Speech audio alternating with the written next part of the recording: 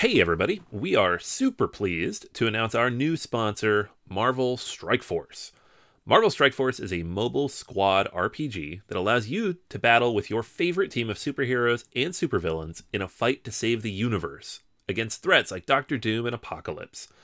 The goal? Power up your favorite characters to complete missions, unlock gear and other resources, and beat other players in PvP modes such as Alliance War and Real-Time Arena. And the best part? Marvel Strike Force just reached its 6-year anniversary, which means free stuff when you sign up via our unique link in the description. The anniversary consists of weekly events and bonuses. Just complete each event and you'll receive special awards and skins.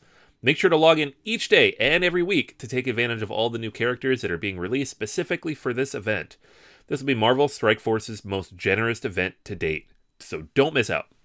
If we have received a unique promo code for every new user, please follow our link in the description and use the promo code MAXPOOL, MAXPOOL. Again, anybody uses that code, it is unique for all new users. Check it out. Once again, thank you so much to Marvel Strike Force for sponsoring this episode.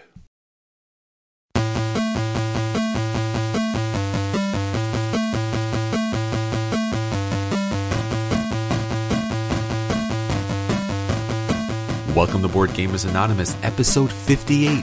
This week, we take a look at the top 10 board games that need to be apps. Our At the Table includes Keyflower, Yido, Rococo, Concordia, and Daniel takes a look at the Cleric class in Dungeons & Dragons 5th edition.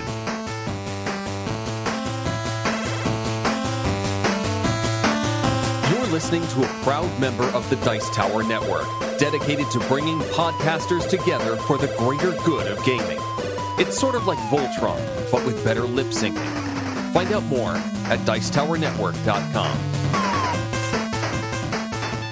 Welcome to Board Gamers Anonymous, the podcast about board gamers and the insane fun we have at the table together. This is Chris. And this is Daniel. Welcome to the podcast, everybody. We're so glad to have you join us here this week. This episode, we're going to talk about our favorite games that absolutely, positively must become apps.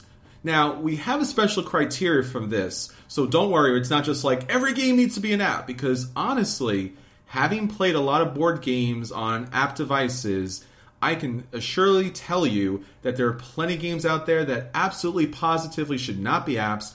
We combed through the list, picked out the best games that would play well on a tablet or an iPhone or some sort of Microsoft device, which some people tend to use. Or an Android device, which good people tend to use. Moral people. What are you trying to say? You don't want to be part of the iPhone cult like the rest of us? Good Lord, no. All right.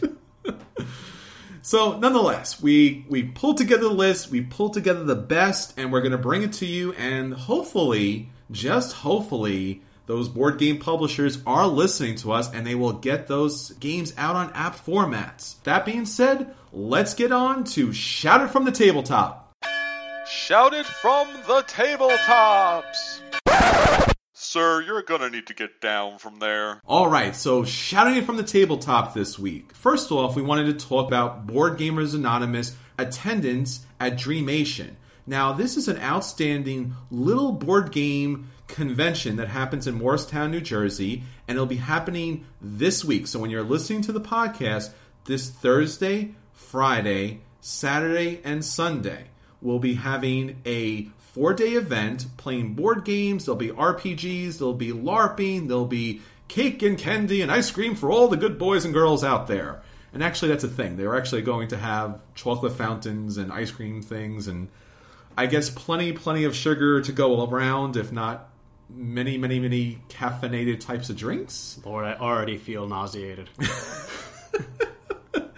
That's super sweet, too. It seems like a Willy Wonka of board gaming. We'll show up there, and then not all of us will make it back, but we'll die in a very happy and thematic type of way, or Euro type of way, if you want to take it that way. Crushed by giant dice.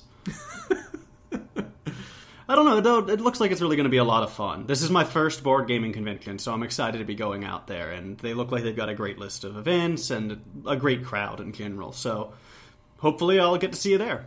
Yeah, and just beyond being a spectator, because we're there just to enjoy like everybody else, we really want to take part of as many board games as we can. So there's going to be things like Seven Wonders and First and Goal and Alien Frontiers and Among the Stars and Amun-Re and Apocalypse Z and Apples to Apples and Arkham Horror. Just there's an endless number of games that are going to be available that you can pre-register for, sit down and be able to play with a number of people and some teachers there. So if you are in the New Jersey area or somewhere local, or you want to have a great time at a great convention, please check out Double Exposure's convention, Dreamation 2015, Thursday, February 19th to Sunday, February 22nd, 2015. You're going to have a great time, and hopefully we'll get to see you there.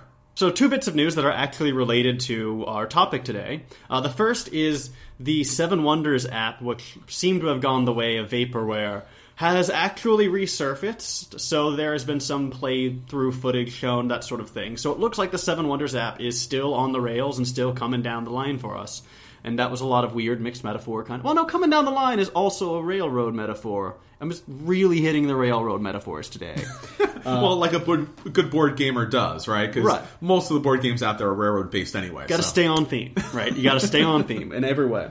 And then something a little bit nearer and dearer to my heart is that Dungeons & Dragons has announced another foray into the video game world, which isn't too noteworthy in of itself. They've done a couple video games, and most role-playing games are sort of based off of a D&D world system anyway.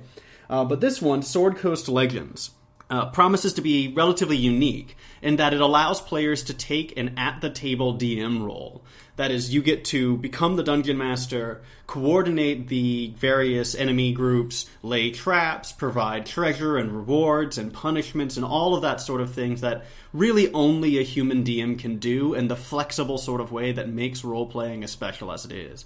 So hopefully, this will mark a move towards a more nuanced sort of virtual role-playing game where we can get what we really love out of the tabletop role-playing games in a virtual environment. And it looks like it's going to be pretty good. Both of the teams that are associated making it have lots of experience, and with Unreal Tournament, and they've worked on some of the Call of Duty games. I think it's a pretty exciting project. Well, it's great to hear. I mean, we really don't have that nice connection to the digital arena where we can bring new players in. And anytime we can bring something out in order to bring out not just our traditional board game and role-play game fans, but just like video game fans, just having this up wherever it's going to be on the internet, on Steam, on different platforms, really kind of brings a new player base to play. So one of the nice things about any sort of virtualized version of a board game or a tabletop game is it takes all the checkbook balancing, accounting, actuarializing, calculation, and just sort of throws it out and lets the computer handle it. So hopefully this will be a way for new players to learn the rule sets, or at least the general ideas. Sure. And maybe they'll get interested in going further into traditional role-playing games. That's the real barrier for entry, because when you pull out these books, it's overwhelming as someone who's not, a hardcore RPGer, and you're looking at it like, I don't know even what to do with this. So that would be great. Yeah, I think it's going to be very helpful at fighting that. I mean, D&D 5e has simplified things a lot, and this system's going to be based on 5e, so I'm excited to see how that goes. But even so, it still is a pretty intimidating prospect to jump in. Okay. So it doesn't replace it, it just offers it in another model. Yeah, I think so. I don't think you can ever really replace face-to-face, person-to-person role-playing games, because no matter how good your simulation is, you still need a human to adjudicate everything. And now, they're not too specific on how the DMing role works right now, but unless it's a really broad system, I can't see it fully replacing face-to-face interaction. Even then, too, there's something about hanging around with your friends, eating a pizza, and, a dungeon diving together that's just, hard to beat. There you go. All right. So that's our Shout It From the Tabletop. Top. And now, our acquisition disorders.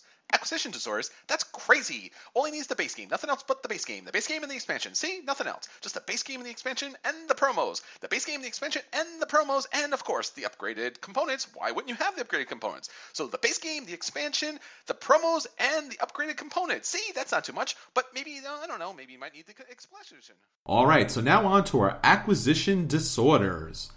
So, for me, there's a lot of great board games out, and it's getting quite difficult to kind of stay off Miniature Market or Cool Stuff Inc. and just start buying literally everything. But two games that really kind of piqued my interest is, first up, Deus. Now, this game had a big release at Essen and has kind of quietly made its way around the US.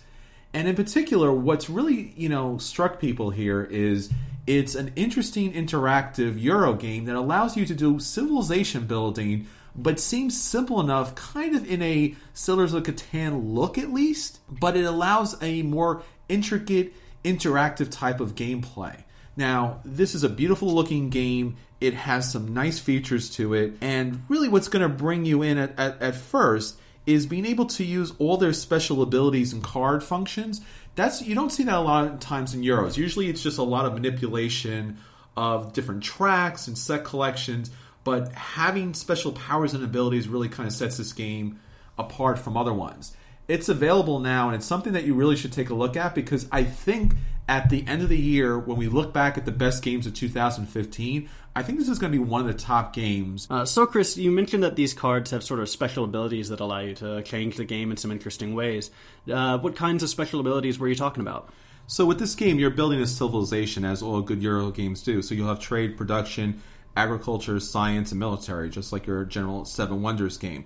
What's interesting about the special abilities with these cards are, usually when you play a Euro game, you play one card and it has its special ability and then it kind of goes away, and that was really nice. But in this game, you're building a tableau, and as you build a tableau and you pay the resources for the card, it actually activates the other cards as part of that section. So you'll be able to use the abilities of those other cards again and again. So as you build a civilization, it's not like Seven Wonders where you have that resource and that resource is available. You have that special ability. It activates other abilities, so you'll be able to build and to trade and to use military in a number of different ways based upon not just the tableau you build, but other cards that you play into that section. So it's nice. It gives you a reason not just to buy a card for that instantaneous effect or that one resource as a Euro game tends to have, but to be able to really utilize tableaus, which tends to be one of my favorite features in Euro games, but often isn't utilized much more beyond I play a card, it sits there, and it does some minor benefit later on. So I like that a lot. That's really a good feature. Yeah, that's really cool. The idea of being able to build tableau engines is always sort of something that interests me about a game, and this sounds like it's got some potential for that by having these sort of echoing effects and constant effects. And I think that's really the true mark of a good, Euro civilization game is once you developed or you found out about a science in particular, it should be able to benefit you beyond just that one simple age. You learned writing. It still benefits you thousands of years later in just more interesting ways. It's not like, yes, we know how to write. Let's never do that again. Well, of course. I mean, Chris, I think I'm going to have to challenge you on that. Oh, okay. Really, all that ever mattered was those first words written down. The rest of this was just totally useless. None of this ever mattered. Well, they've already written. Why would you have to write any more? I mean, you kind of covered that. We're done. We're done writing, right? We're just done. All right. So another game in which you're evoking the gods in order to help you with your civilization will be Elysium. Now, this is a set collection game that uses combinations to recruit cards that represent heroes, items, powers, and gods. These cards have a lot of different powers, just like we were talking about Deus. But this one is more along the lines of, creating a snowball effect where the cards are able to chain off each other and you be able to receive the help from the gods. Now, once again, being a good Euro, this is another victory point game, and each card belongs to one of the 8 Olympian gods, and they have different levels. So during the 5 turns of the game, players will be able to transfer their cards and write their own legends as they're being able to grow and build their own power. And then the idea is to become, legendary and to gain favor with the gods by your legendary status. But you'll lose power, you'll lose cards throughout the game. And so it's a sense of managing your own epic of power and ability and receiving favors from the gods. Now, there isn't too much information released about this beyond the card drafting and the set collection. But once again, this is another beautiful game, and it's nice to see that Euros are finally getting the artistic treatment they deserve. And, I want to see that more. I mean, it doesn't have to be one or the other, whether it's thematic or, heavy mechanics, but being able to have cards that really evoke that type of innovative artwork and really gives you a theme is really honestly the best of both worlds, and it has some really nice iconography here. Yeah, I actually almost interrupted you by saying, oh wow, Chris just showed me a picture of some of the cards artwork, and it is gorgeous. It is really nice. It is way nicer than I'm used to seeing from Euros, which are typically rather gray and drab. Yeah, this is a small component game. It doesn't have a lot of pieces to it, but it's really nice to see that the artwork and all the gods come into play here. So if you're familiar with Greek mythology at all, you'll be able to see all the different stories kind of play out in the cards, and to be able to use those is just so much fun because I love mythology, and I know a lot of gamers are kind of, invested in Roman and Greek mythology and Norse mythology, so it's nice to see a game that really truly evokes that, feeling of philosophy. Yeah, I mean, it's interesting because it's one of the more commonly used themes, right? The whole Greek pantheon, look, Zeus, Hera, all of them. But they almost never go beyond the Olympians, right? They almost never go to the smaller figures. And this game has a lot of, it's got Orpheus on a card, right? It's got all these legendary figures who are significant in Greek myth and have their own rich stories, but who you never see hit the table. So it's nice to see them hit the table. Yeah, and it's nice to see that the legends live on and that you can still play part in that kind of historical myth. How about from you, Daniel? Anything on your acquisition disorders? Yeah, for my acquisition disorder, I'm looking at the Temple of Elemental Evil board game. Now, this is a D&D adventure board game in the line of The Legend of Drizzt and Castle Ravenloft. And I really like those games, and I own Castle Ravenloft, which I got on one of the many fantastic Barnes & Noble's clearance sales, which was amazing. Anyway, I like these games. They're a good low barrier to entry way to get people interested in the idea of D&D, kind of like what we were talking about will hopefully occur with this video game when they release it. So I think it'll be a nice one to add to my collection because I am constantly trying to preach the good word of tabletop role-playing. And so if I get the chance to do that through a game like that, sounds good. And they're usually good games, too, just independently good games. Nice. All right, so that's our acquisition disorders. Let's go on to what's hitting our table with BGA. And now, at the table with BGA. All right, so our at the table this week, I got some great games in here. So I'm going to talk about 4 games, all Euros for you this week. It's a Euro week. And I'd like to thank New Jersey Board Gamers Group for bringing these games out and having an outstanding time playing them. First off, I played Yido. Now, I had Yido for quite some time. This was a gift. And it was one of those games where you heard it was Lords of Waterdeep, but a little bit heavier.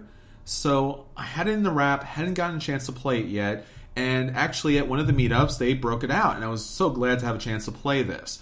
Really like Lords of Waterdeep, and Yido seemed to be kind of a step up that way.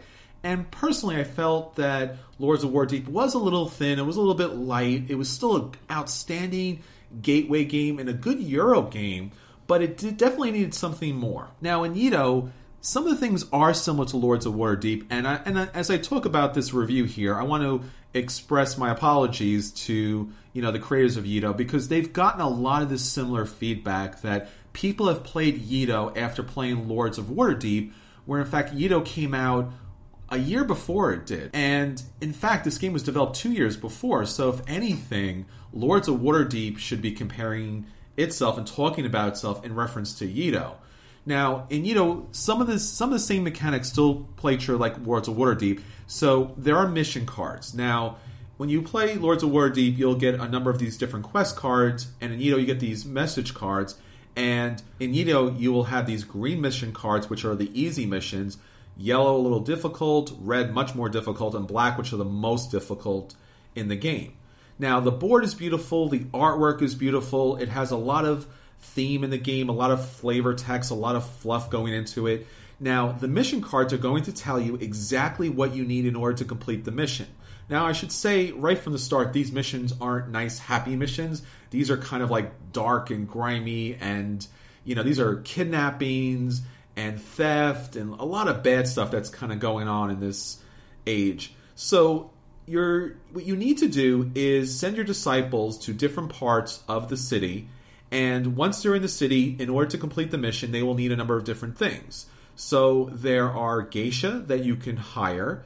There are special rooms which you can add to your tableau that will give you a passive ability, and you can also place one of your disciples there to activate a special ability. There'll be weapons, which you'll be able to purchase from a market to add to your tableau. And I should mention here that both the geisha and the weapons, unlike Lords of Waterdeep, once you use them in a mission, they stay with you. Now, this is nice because you can actually build up a pretty extensive tableau which will benefit you throughout the game. So there really isn't a loss if you happen to take certain resources early on and then not be able to use them later. They're usable throughout the game, and especially where the weapons and the geisha, you'll be able to trade them throughout the game.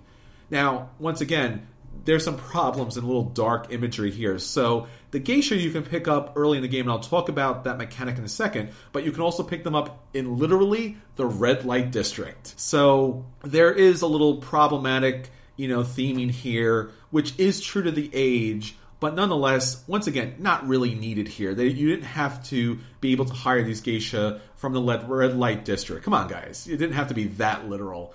But nonetheless, beyond that, you'll be able to pick up special final mission cards that will be able to give you bonus victory points. There are action cards in this game that do a whole number of different things, from messing other people up to giving you special abilities.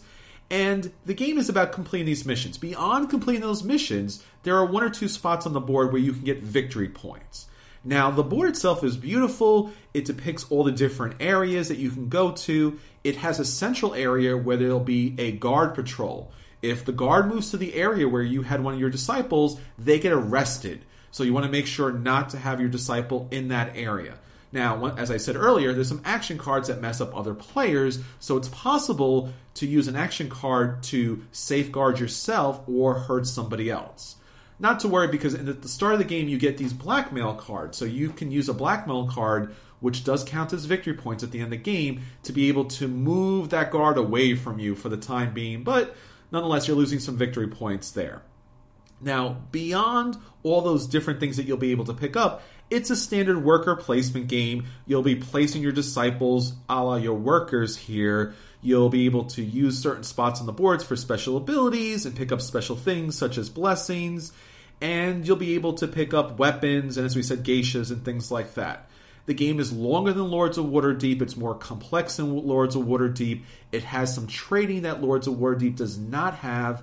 It has a market/auction mechanic to begin with. So before you get to place your disciples in the game, you'll be auctioning/bidding on certain spots. So for cards, for weapons, for rooms, for geishas, for additional workers, and for missions, they'll come at a cheaper cost unless someone outbids you.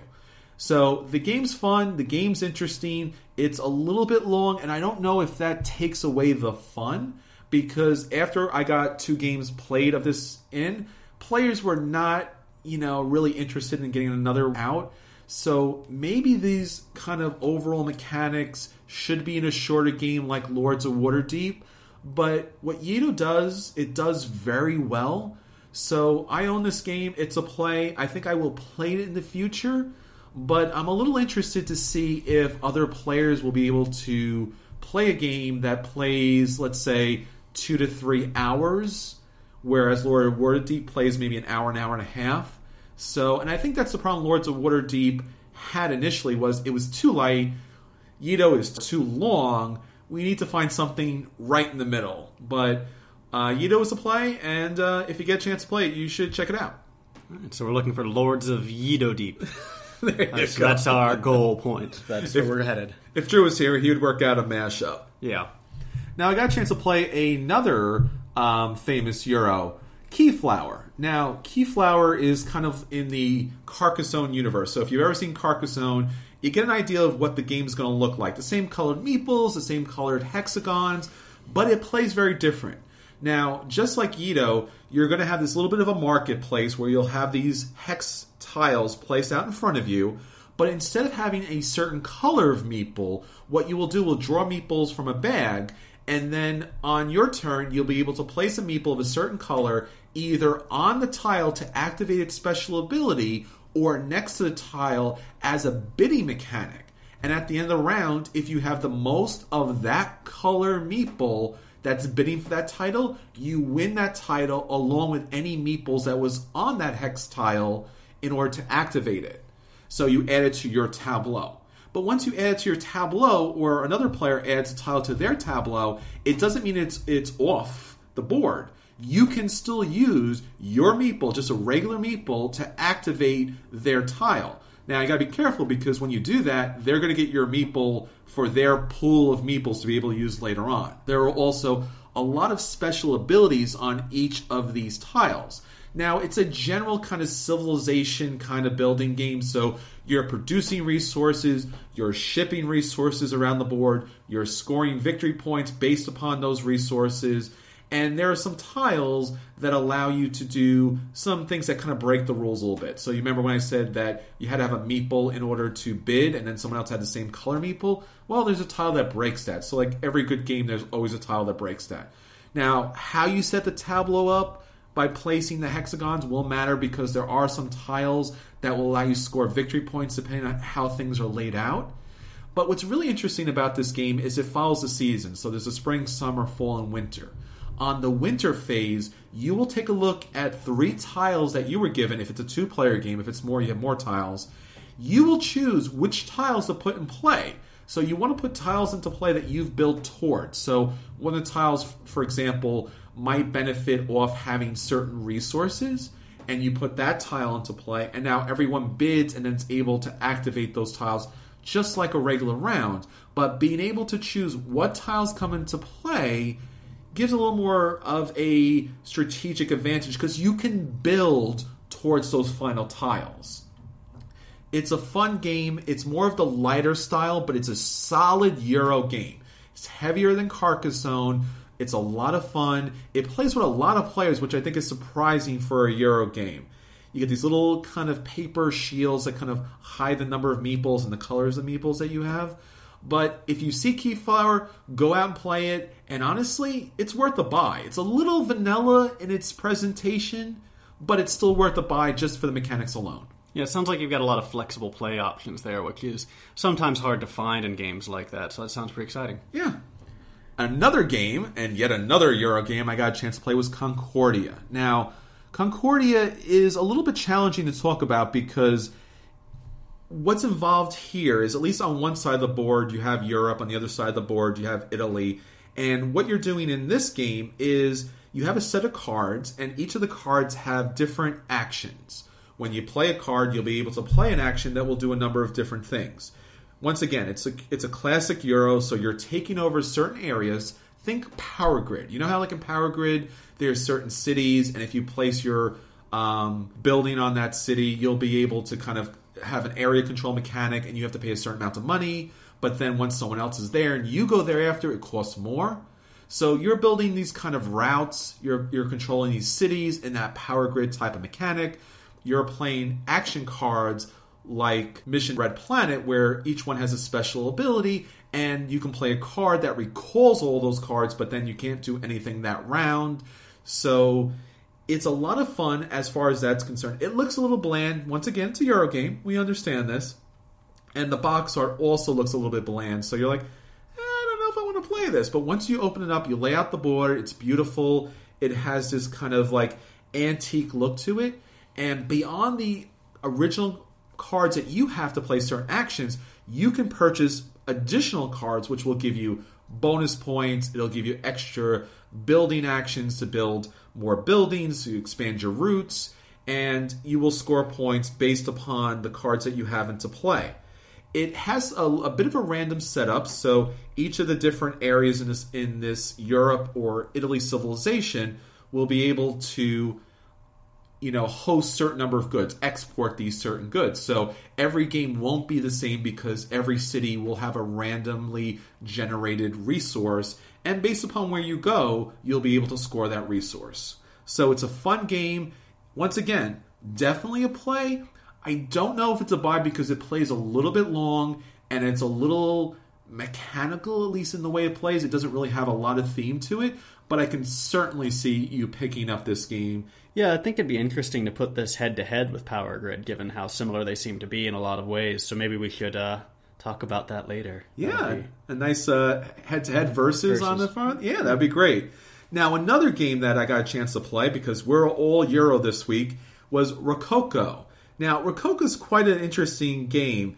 It's similar to Concordia in the way that you're going to get a certain hand of cards that are going to have special abilities, and it has a deck building mechanic in a way where, just like Concordia, you'll be able to purchase additional cards that will give you special abilities throughout the game. But here's the thing that's really unique.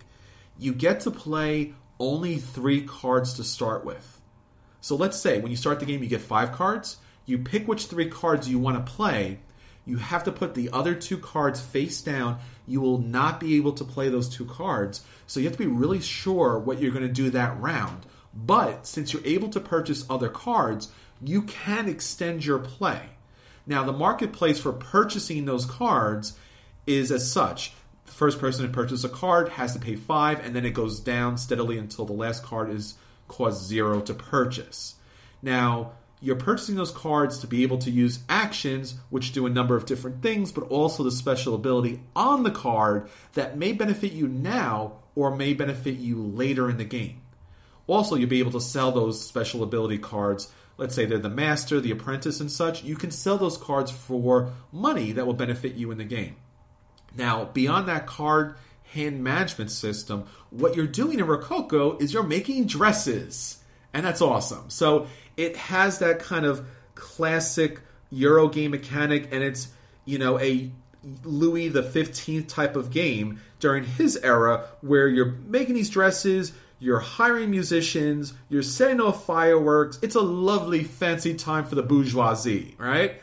So it also, this game has a mechanic from Fresco where you're going to the marketplace and you're purchasing different fabrics, different colors. So there's red, yellow, green, and blue. You're purchasing those, you're holding them aside, then you're going over to another marketplace where, just like Suburbia, there's this linear marketplace. The two all the way to the left are free, and then it gets more expensive as you move up the track, but eventually those will move down the track. You pick the dress, you provide the fabric for the dress. It might require lace, or it might require thread, which is another resource that you get throughout the game.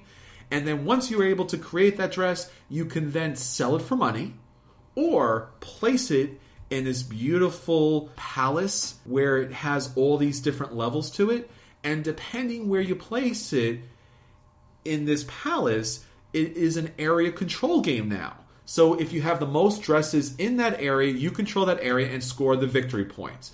And then there's a number of other ways. There's a little bit of a point salad where if you have a dress in each area, you'll score victory points. If you have dresses on the top floor and you purchase a special bonus, they go on to the top level and they enjoy the fireworks and you score extra points, and there's fountains. There's a lot of ways to score victory points in this game. But basically, you're purchasing materials to make dresses, to sell for money, or score for victory points. It's a fun game. It's definitely a play, and I'm going to say it's a buy. This is something that it's deceptively simple, but a lot of fun to play. Yeah, I mean, putting Fresco, Suburbia, and all these mechanics together, it sounds really good to me. I mean, unfortunately, I didn't get a chance to play it with you, but I'd like to give it a shot. Yeah, I think it's a little bit lighter in a way to, let's say, Concordia, which is a little bit heavier, at least in looks. I think that Rococo has some interesting tactical choices that you're making throughout the game.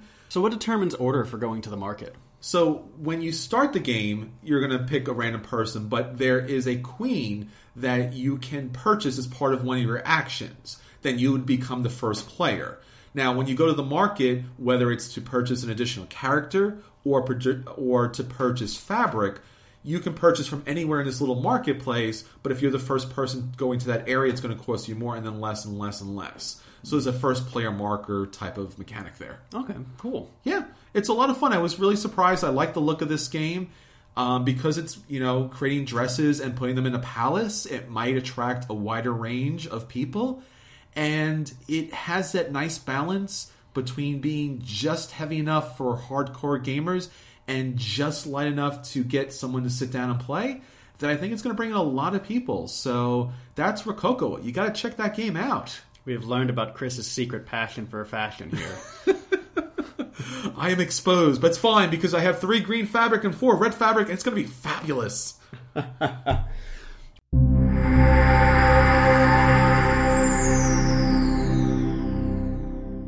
Alright guys, well you might have noticed I was being pretty quiet during the At the Table segment, and I'd been planning on talking about D&D experiences on the At the Table segments, but we've decided that with D&D 5.0 coming out, and with all this interesting stuff happening in role-playing games, and since role-playing games, particularly tabletop role-playing games, are my true love, that it's worth breaking off into a new segment for this. So we're going to try this out for a little while. The segment is called Analyze the Dweemer. Those of you who've played 3rd edition or 3.5 D&D will recognize the name of that, which is a spell that helps you understand all the magical effects in an area. And so we're just going to talk about role-playing games, analyze them as though they were Dweemers, talk about what we like, what we don't, and significant changes. So right now what we're going to do is continue what I did, I think, 2 episodes ago, where I talked about playing to the Warlock. I'm going to just sort of explore each class in 5th edition once a week, one for each week, and analyze the Dweemer. So the one I'm going to talk about now is the Cleric, because I had a good chance to get to play the Cleric some. Particularly I'm playing the Cleric of Life.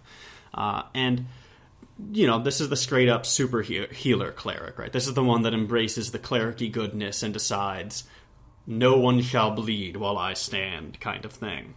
The Cleric of Life is an interesting domain. You get a bonus proficiency in heavy armor. You get a perfect domain list. You get Bless, Cure, Wounds, Lesser Restoration, these sort of things, right? Straight up the alley. Things that every cleric should have prepared every day. So the fact that you don't have to prepare them is really nice and frees up your spellbook a lot. Or not spellbook, I guess, your divine bank a lot.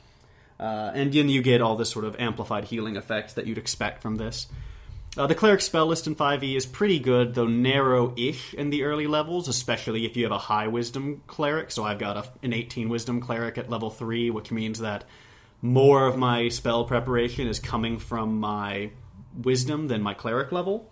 And so I'm sort of overwhelming the number of spells they might have anticipated me being able to prepare. So I ended up preparing a lot of spells that were just sort of, well, maybe this will be relevant. So far I've only used the spiritual weapon. That's just the only thing I've used. Just go kill everyone. I'll be over here. You keep hitting things. And then packed up a few people, of course. It's really hard to be the healer in a group. I like playing the healer. It kind of fits my style. I really enjoy it, but man, you never really get the respect for being a healer. You know, you're just like, oh, and then we have a healer. He's going to be over there. But you have to have a healer, don't you? Yeah, I mean, you can try to survive without a healer, especially in a high magic setting where you just have healing potion bandoliers and stuff. But you have to do some tricky movement to make that work. Healers are, I think, absolutely vital. And it's how the game is supposed to play. Sure. One thing that's really nice about healers in this version is with the heavy armor proficiency, and then at 6th level you get this thing called Blessed Healer, which you heal yourself when you heal other people. So the Cleric of Life, if you want to play them this way, can march into the middle of the battlefield and just throw down as a front to midline fighter who can also heal, at least at lower levels. So the healer can be a little bit more active in this case. You can always also cast Sanctuary and just be immortal while you cast buffs on your friends, but, you know, that's another way to play. You can't attack people if you do that, or else the Sanctuary spell will drop and your opponents can hit you. But the biggest change, the biggest thing that caught me, I mean, so there's all this flexibility with preparation now, which is nice. So you prepare a set of spells and you cast from a pool, but you don't have to cast as you prepared, right? So it used to be you had, like, I have 1, Cure Wounds, and 2, right, Sanctuaries, what have you. Now it's just sort of, here's the things I've got today. I'll cast whatever I feel like as long as it's of the right level. But the biggest thing that got me is that we were in a crypt full of the undead. And as a cleric of life, right, a healing cleric, I am so used to the idea that I should just be able to raise my holy symbol and say the light of the sun burns the shadows, and they should just disintegrate, right? Mm-hmm. That's just how it works. But in 5th edition, healing spells have no effect on the undead whatsoever. That is wrong, man. That is wrong. Well, and it's an interesting move. If interesting you mean wrong, then yeah, fine. But the idea is, right, so as you said, every party needs a healer. Almost everyone brings in a cleric with them. Sure. And if you encounter a group of undead with a cleric in your party, what happens to that group of undead? They get a TV show and they go on to be a phenomenon? They die horribly. Again. But they're already dead! They re-die. Very quickly, right? This is where you get things like the Radiant Servant of Palor, who was a prestige class from 3.5, which was super healer, and got to the point that instead of turning undead, they just, like, explode into fireballs all around you and stuff. I don't see the problem with that. Well, the problem is that undead become unintimidating, right? So if your vampire lord can be taken down by a cleric just going, "Be healed!" and their head explodes, that's not so much, bite as you'd like a vampire to have. So by taking that away, they've taken one of the party's most significant weapons against the undead out. And Okay. I think that's nice because it makes the undead scary again. I used to never be afraid of the undead if we had a cleric, because the cleric could just wipe them out. And any undead that was powerful enough to threaten the cleric would be overwhelmingly dangerous if the cleric got dropped somehow, right? If you planned for the cleric to be there and the cleric got dropped, it's just game over, because now they're missing their big cannon here. So it balances in a really interesting way. It makes it so the cleric isn't that much more effective than other players against the undead, which I appreciate, because it gives everyone a chance to shine in the battle against the undead, and it kind of evens out the cleric's utility, because otherwise they're like, I'm a healer, I'm a healer, I'm a healer. Oh wait, there's undead in the room? Everyone stand back, I got this. Right, just, where did that come from? Why are you now the single most significant person in? We're all just standing on the sidelines going, go, cleric, go! So I think that it was a good move. And it also, it gets rid of something that 5e's tried to get rid of a lot of cases, which are all these special exceptions for things, right? This doesn't do much except for when it hits these guys, and then these guys burst into flame and die. Sure. So it's been an interesting move to do that. You only get one turn undead attempt too, and then they just run from you, which, that's what turn undead kind of does. But I was like, but if they run, then I have to go catch them to kill them. And that just sounds like a lot of effort. Okay. But, so I think the cleric is a really interesting class. It's kept up a lot of what made it good. There is a forewarning that if you like to play clerics because they can whoop the undead, that is not really true anymore. They are still gifted fighting the undead. They do still have their turn undead powers. But as a rule, just because you can heal does not mean you can kill all the undead, right? You can't just purge the darkness with the inner light of your soul. So that's definitely something to keep in mind. But I am one of the strongest fighters in our group, so that's kind of weird. I rolled the weirdest stats. I have 18 con and 18 wisdom, and I rolled these stats. And 9 charisma and 9 dexterity. So I've got like 2 9s and 2 18s. Jeez. And so I'm almost impossible to kill, and I can see anything coming from miles and miles and miles around, apparently. But I'm not too, agile. And you don't want to look at my face, apparently. It's not such a pretty face, not such a... So if you guys could, maybe worship God, that'd be great. I don't know. Just be like, it's cool. It's a good, It's a good guy. He's probably not very good at giving sermons, I have to imagine. Okay. But yeah, so that's 5e Cleric. It's a good class, something I highly suggest trying out. I really like the life domain. That added armor bonus really lets you get in there. The healing powers let you be an asset on the field. And there are a couple of spells you can throw around to sort of link your life to someone else. Sure. So you can take half of their damage. Oh, cool. And a sort of hack that you can do, not a hack, this is obviously intended, but a thing you can do as a life cleric, since when you heal other people, you heal yourself. If you split the damage between 2 people, and then you heal the other person and yourself, you're getting sort of a double dip with your healing powers. Nice. So you can heal really efficiently as a life domain cleric, and really get into the midst of things and mix things up with your fighter, with your stronger friends, and help in a more active way. So, as you pointed out, sometimes clerics get sort of put on the sideline, and people don't really recognize what they're doing. It's hard to be cynical about that, though, when you've got your cleric in heavy armor with a mace and a shield, running down, beating people's heads in. It's a good class. Very cool. Yeah. Well, I'm glad to hear that they're in D&D in a real significant type of way, and that their nerfing hasn't, completely made them useless. Because that happens a lot of times too, where it's like, hey, we see a problem. Let's just make him completely useless and untenable in any type of way. So yeah, it's interesting. It's they took some of the stuff away, but they also gave some other stuff back. The domains, I think, are way cooler in this edition than they have been in the past, and way more effective.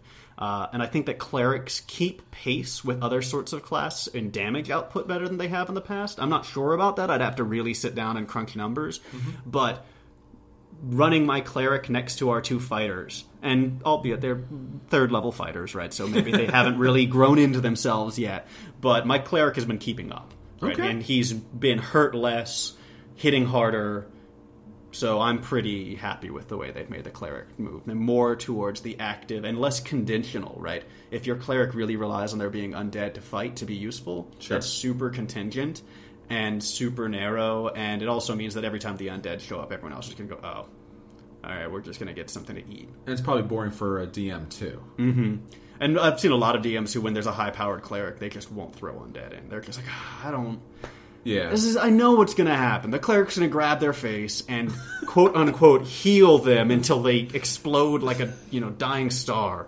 And it's just, I don't want to deal with that. It's a good class. Try it out. Try 5th edition. And I think next week I'll probably be talking about paladins. Okay. We'll see.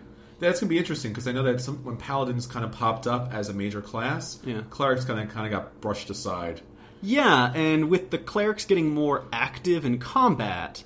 or at least my cleric getting more active in combat, and with there being... And my cleric's a healer cleric, not the war domain or the Tempest domain who can shoot lightning bolts and crap.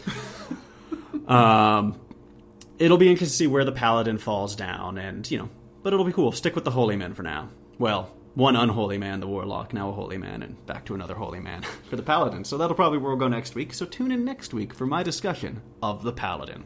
There you go. All right, Daniel, we'll look forward to that.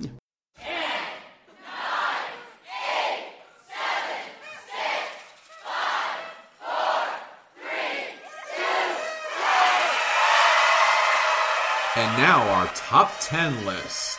All right, so this week's feature is the top 10 board games that need to be apps. They need to be on our tablets, on our phones, on our... what are those devices that you use that no one really buys, but somehow they still are around? It's also a phone. It's a phone? It's called a Droid. It's got a pretty significant market share, actually. Thank you very much. If you say so, I don't know. All right. It's not a Zune, for the love of God. Well, they're both kind of window-based, right? So. No, Droid is Google. All right. And the Android apps that sometimes people buy and stuff like that. Yeah, if anyone makes these games and then makes them iOS exclusive, I will be furious at you. Just prefacing that. It's all right. You're a cleric. You would never hurt a unarmed app executive, right? Well, next week I'll be a paladin, so I will smite their evil. So we want to talk a little bit about a rubric, a sense and a rule set and an overarching theme for this top 10 list. Because, when we love board games, we want to have them everywhere. We want to have posters. We want to have them on our tablets. We want them on our computers. We want them everywhere. But... as probably many of you know out there, there are some games that kind of work better than an app than others. So we really want to bring you the ones that we believe would probably be the top 10 board games that absolutely need an app for specific reasons. First, obviously, that they would play well on an app. Second, because as a board game, there's something that's just not, complete, or something that an app can do for the board game that is maybe missing. And I should also say, too, this list is not about the top 10 apps for board games, because there are a lot of those that are companions that help a board game along. These are games. These are games that need to be on an app format. All right. So that being said, let's get started. So my first choice here is going to be a Euro, because for me this week, it's all about the Euros. I'm going to go with Stefan Fell's Trajan. Now, Trajan is an outstanding game. It's often thought of as Stefan Fell's kind of quintessential Euro game. If you talk about Trajan, you're talking about point salads, you're talking about a lot of fiddly little pieces, and for me, that's really where Trajan breaks down a little bit. it has such a big setup time. It has a lot of randomization as far as where all the chits go, how to set them up, how to move in all these different areas. And honestly, Trajan is like a lot of little mini games on one board. You're going to the market, you're going to the military, you're going to the Senate, you're doing a lot of things, and it takes so much time to set up and break down, and it takes so much time to kind of manage all those different chits. Now, a board game app version of this would be outstanding because you could, on the app or even on your phone, be able to pick a certain area, play that little mini game, whatever tiles you're picking up, and then especially be able to activate your rondelle. Now, the rondelle is the activation portion of this that allows you to pick where you're going in the game. Now, the board version of Trajan is bland. It is flat. The chits are flat. They're not highly produced. The player board that has the rondelle and has these bowls, they're not bowls. They look like bowls from the picture, but they're just a boring print.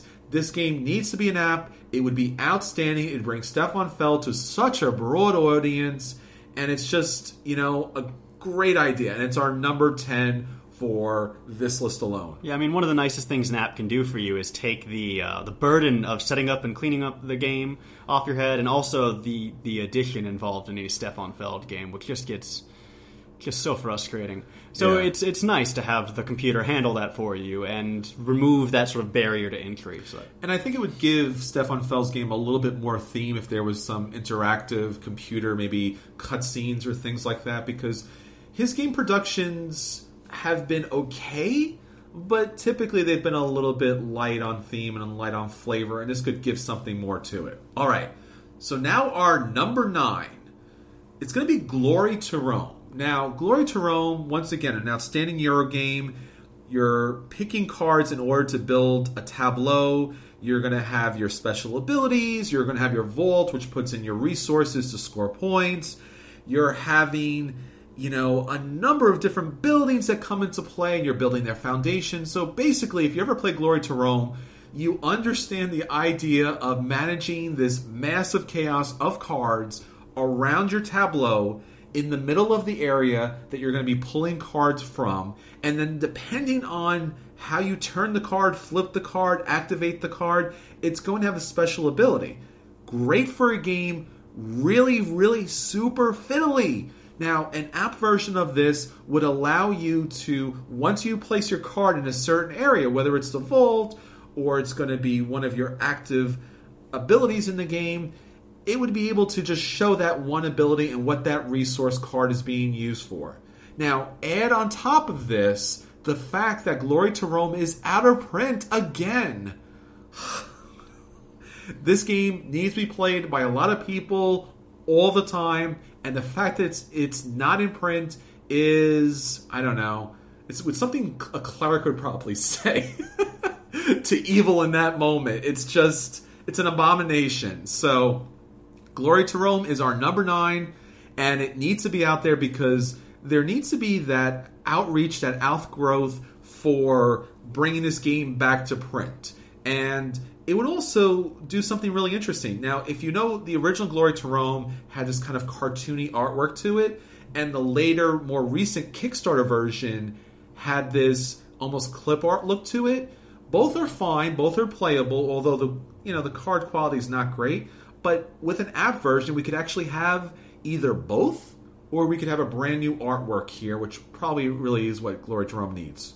All right, our number 8, Gravwell. Now, if only I knew someone who could talk about Gravwell. Is there anybody? I can't see. Is there someone around here? Hey, Daniel, you're here. Would you mind talking about Gravwell? I don't want to impose upon you, but for this one circumstance, could I plead with you to speak about Gravwell at this moment, please, for the fans? Do it, man. Do it. Come on. Well, I so rarely talk about Gravwell. It's not like I mention it maybe every third episode or anything as one of my favorite games.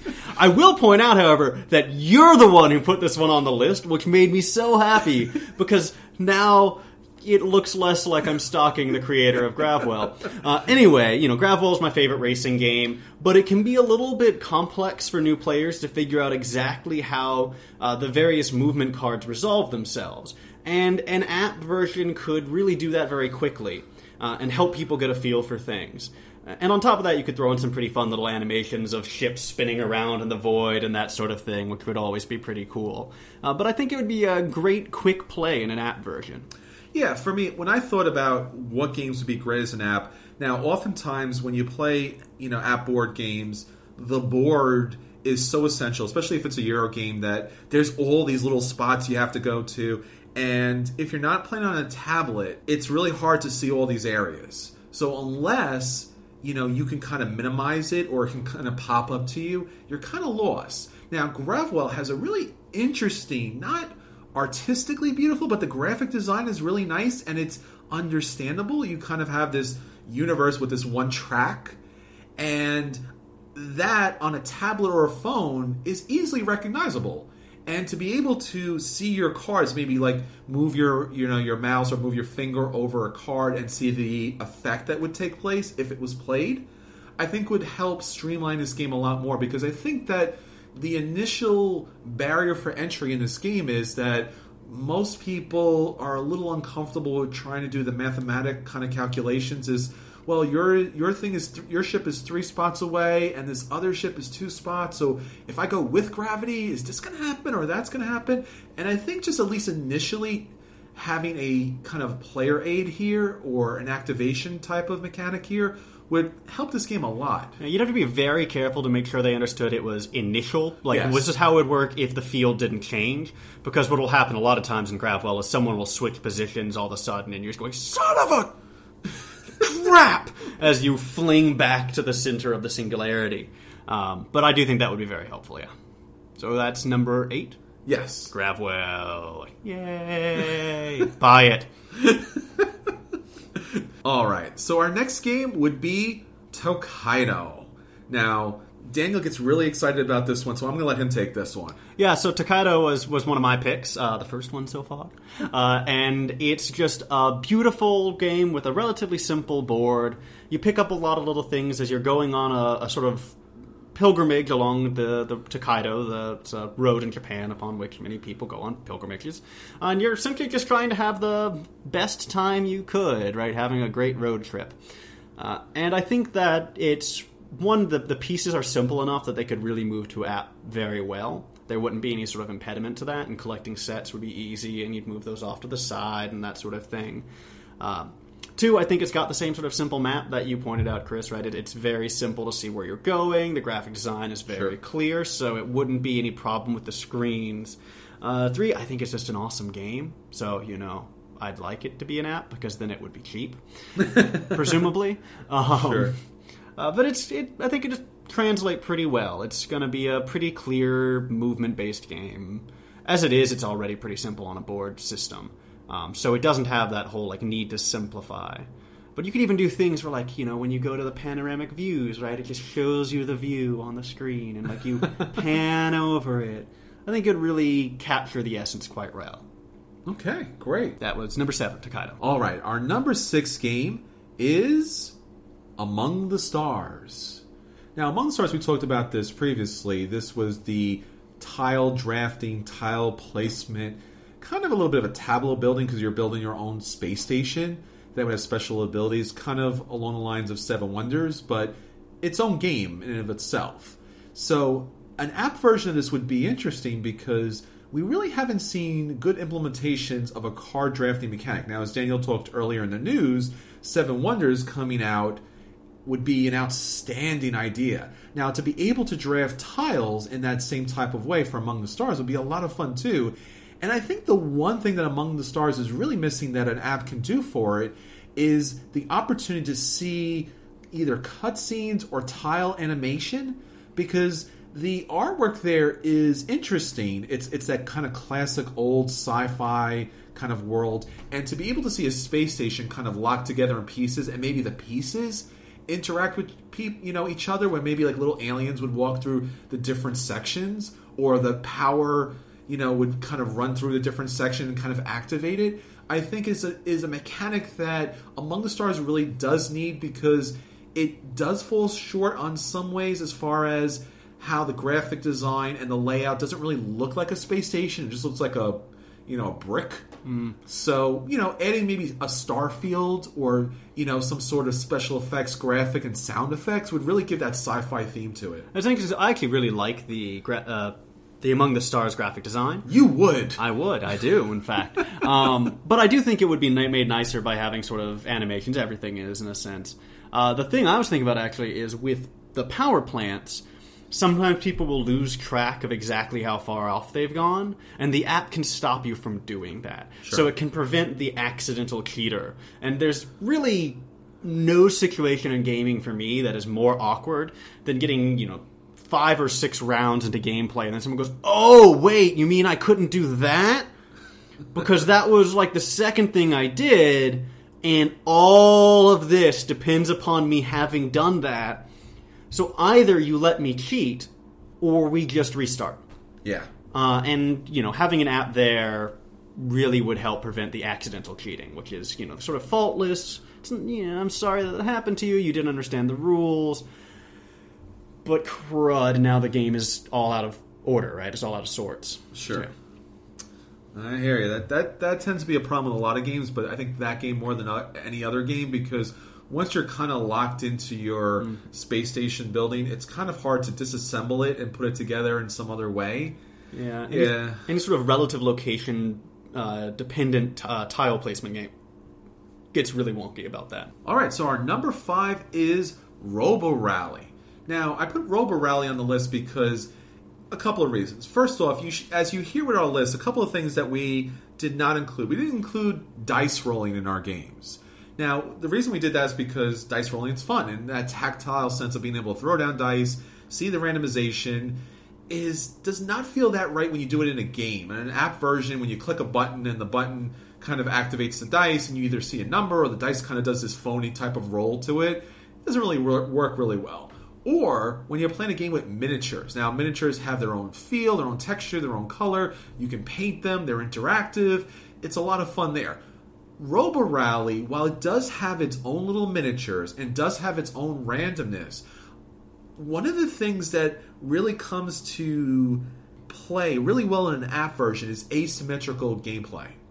So to be able to program your own actions, put the game on asymmetrical play, which means that somebody else can take their turn at a completely different time, and then once everyone has taken their turn, the action would take place, is great, because honestly, this asymmetrical gameplay that's used in a lot of board games really should not be used. When you're playing an Agricola, when you're playing a Lords of Waterdeep, when you're playing these heavy Euro games, and you take a move, and then you wait for the next player to take their move, and it's a day and a half later, you have now lost where you were in your strategy and your tactics, and you have to go, oh yeah, I think I was doing this, and I think he meant to do that, and you have to kind of replace yourself. But with Robo Rally, you are just choosing on your own, irregardless of what else you think everyone else is doing, and then you're leaving it alone. It happens, their thing happens, it takes effect, you see where you're now at, and you reprogram again. So in an asymmetrical format that the apps tend to play, Robo Rally really works well. Yeah, it's interesting. I hate Robo Rally with a passion, but I think I would hate it less as an app. Yeah. So there's something to that. The idea that the programming would go faster, play would move quicker. Part of what I hated about it was people go, wait, I'm on the, and then this, and I spin, but I'm on this little thingy, and then he pushed me, and just having the computer do that might make the game move much more smoothly. Yeah, I think like you're saying, Daniel, this game needs to be a fast-playing game, and in practice it's not. No. And it happens because AP really cripples people, and honestly, some hands of Robo Rally, I'm like, all right, just screw it. I'm just going to throw anything together and see what happens. And sometimes that works out just as well because of the randomness of gameplay here.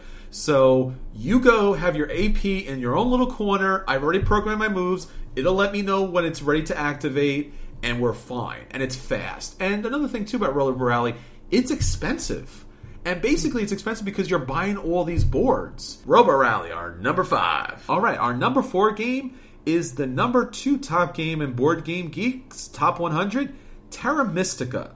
Now, the reason why I picked this Euro game here is because there are so many elements to this game that while it's a great game, don't make it a great game. So, for example, the components in Terra Mystica are just generic Catan components. You really don't need to be moving or playing or looking at these components. There's nothing really interesting there. Second, the board. The board really isn't interesting. It's that standard kind of hex map there. Nothing really interesting here. Your player board really is where almost everything takes place. So if you have this on a tablet or you have this on a phone, you have this one spot where all your actions take place. You can do that there. Then you can jump to the board where you will terraform those different areas. And I think by being on an app, you can change or choose different components, and you could see the terraforming could have some sort of animation or sound or effect that might bring a little more theme into this very dry Euro game. It's a great game, don't get me wrong, love Terra Mystica, but it definitely needs something, a component upgrade, or some more theming to it. So for this, I think the app gives you that special ability to kind of bring some more flavor and sound into it. Alright, so that's our number 4, Terra Mystica. Now on to our top 3. Our number 3 is Smash Up, a hopefully playdeck version of Smash Up. Well, so yeah, Playdeck announced Smash Up a long time ago, and then stopped announcing Smash Up. I don't think they so much canceled it as they just stopped talking about it. And, you know, I kind of want to know where that went. Smash Up is a great game. It seems like it would be easy to make into an app because of the way it plays, right? Sure. It's all about putting these decks together and playing them out to burst these, hit a certain number of points on each base. One thing that'd be nice is if you wanted to, you could even let people use the same decks, right? So that you wouldn't have to be, they chose aliens, I don't get aliens. Or you could keep it to the rules of the card game, which I actually would prefer to get more variety out there. But, not everybody's me. For what, that's too bad for them, but because I'm pretty awesome, guys. Pretty awesome. Anyway, I think Smash Up is long overdue. Playdeck owes us. They made promises. It's time to fulfill. We wouldn't want to smash it up, huh? Puns.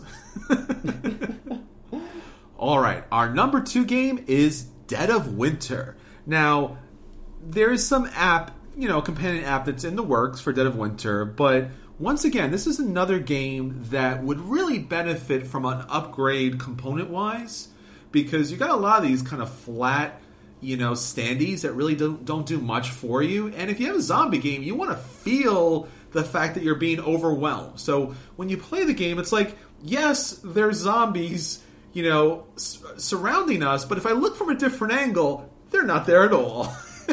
Because they're so thin and they're so not interactive. Plus, when you play Dead of Winter, since you're getting these different characters, since you have your own special end-win game type of condition, there is some work that you really want to kind of, do on your own away from everybody else.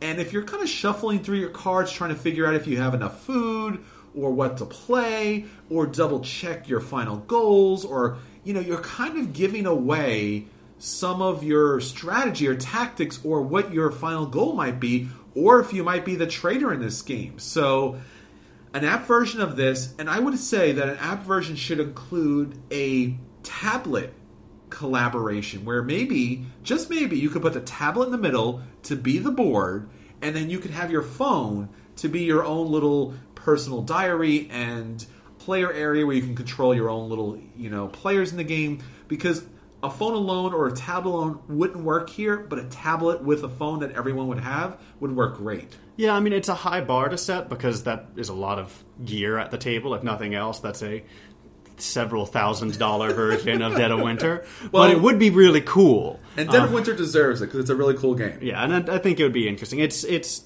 got a challenge that a lot of these other games don't have. That it's very complex compared to them. But I think it's a surmountable challenge. Yeah, I just think giving Dead of Winter access to a larger audience, because it is an expensive game. It is a very niche game. It's coming from a small publisher, Plat Hat. And I'd like this game to get out to more people because for me, it does co-op, and especially semi-co-op, such a great service. I mean, it's probably the best semi-co-op game out there now.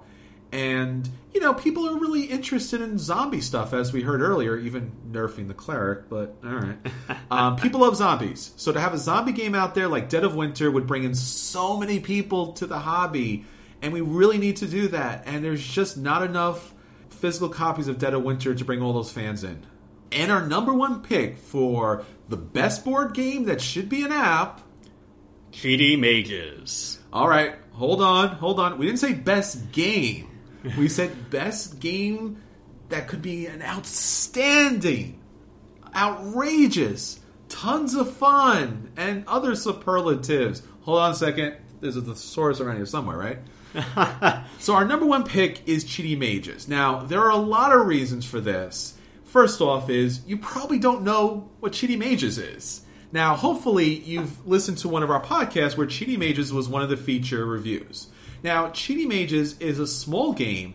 I wouldn't say that it's a micro game. No, I think it's got a little too many pieces rolling around in there and a little too much complexity. I mean, it's not a complicated game. Sure. But there are lots of little kits and stuff, right? All the money and that sort of thing. I don't know, it's on the border. It's a light game. It's a thematic game. I know Daniel doesn't like this term. It's an Ameritrash game? Uh-oh. He's glaring at me. You can't see this, but he's... Oh. I'm using Americlash. Americlash game. Americlash, right? So the whole thing is they're about being competitive and aggressive, and that way people aren't making fun of the games I like. Jerks. Remember your clericness. Stuck up Euros. Remember your clericness. Your clericness. You have no power here. We have bits and pieces. You cannot affect them. So... Back to Cheaty Mages. All right. So Cheaty Mages is a competition betting game, kind of like, think Harry Potter, Quidditch, where you have competitors in play, but you don't own, or you're not a competitor in play, but you are one of the people that are wagering on the competitors in play. So it's got that fantasy element to it where there's a dragon and there's a troll and there's a vampire and there's a succubus and they're competing. Now, what you get to do as a wizard in a cheating type of way is to play magical spells to benefit and to, let's say, hinder other competitors, because when the game starts, you are going to wager secretly on one of the characters or on multiple of the characters in the game. And depending on first, second, third, and such, depending on who wins that competition, you will score money. So you might want to wager on one and put all your money on that one person and get the biggest benefit, or you might want to spread it out a little bit and win a little bit each. So what would be great here is, once again, I know this is an expensive thing to do, but either if you had a tablet in the middle and a separate phone, so you had your own little betting type of sheet and cards here, or this game would also play well just, on a phone. And that's really the one thing that we're looking for here. A lot of these games would require a large investment as far as having an app or having the most up-to-date phone possible. But Cheaty Mages is a game that's fun, it's light, it plays with a lot of people, it's very thematic, it's got a lot of possibilities to it. It has that Harry Potter kind of feel to it, so it would bring a lot of fans into the industry. And yet, playing spells on it, on an app is pretty simple. The artwork is a little basic, and maybe an app could update that. And you could have animation popping out from these cards and making it an outstanding game. Yeah, I mean, the thing that made this really stick out to me is the idea of having the spells animated and the battle sequence unfold. So, you're walking on your phone, you do all your betting and stuff, and you hit done, and everyone else hits done, and then you get to watch as the dragon gets shrunken, enlarged, caught on fire, grows an extra set of wings, that sort of thing. Yeah, and it's definitely one of those games that really does need a graphical update. It's really got a very basic type of look. It's not a bad game as far as that's concerned, but it really could use something just a little bit more. And as we all know, Seiji Kanai does a great job of bringing gateway entry-level gamers into play in that classic kind of Japanese artwork that's been brought over, like you've seen in the early editions of Love Letter and Chronicle. So, fun game, something that really needs to be an app. AJ, get on this, man. We really need to have this so we can bring it out to new people. And honestly, I want to play something quick. I want to play something fun. I want to play something with the whole family. And I want to play something that really benefits from the technology that apps and tablets bring into play. Yeah, I think that'll be a good choice. So that's our top 10 games that could be really good apps. All right, so that's everything for this week. In the meantime, check us out on all of our social media outlets, including Twitter, Facebook, BoardGamersAnonymous.com, our guild on Board Game Geek, and especially our Patreon account that keeps us going to bring you a brand new podcast each and every week. Until then, this is Chris. And this is Daniel. And until next time, we'll save you a virtual seat at the tablet.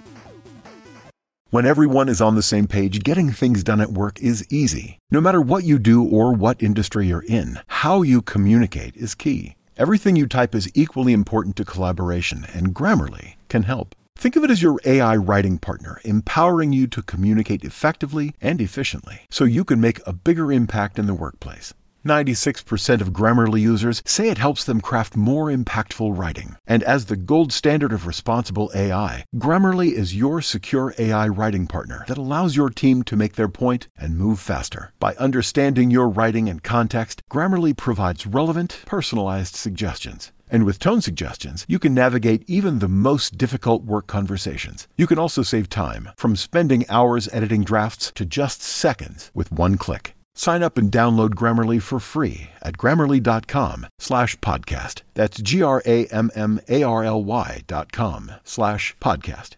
Easier said, done. Everybody in your crew identifies as either Big Mac Burger, McNuggets, or McCrispy Sandwich. But you're the Filet-O-Fish Sandwich all day. That crispy fish, that savory tartar sauce, that melty cheese, that pillowy bun. Yeah, you get it. Every time. And if you love the Filet-O-Fish, right now you can catch two of the classics you love for just $6. Limited time only. Price and participation may vary. Cannot be combined with any other offer. Single item at regular price. Ba-da-ba-ba-ba.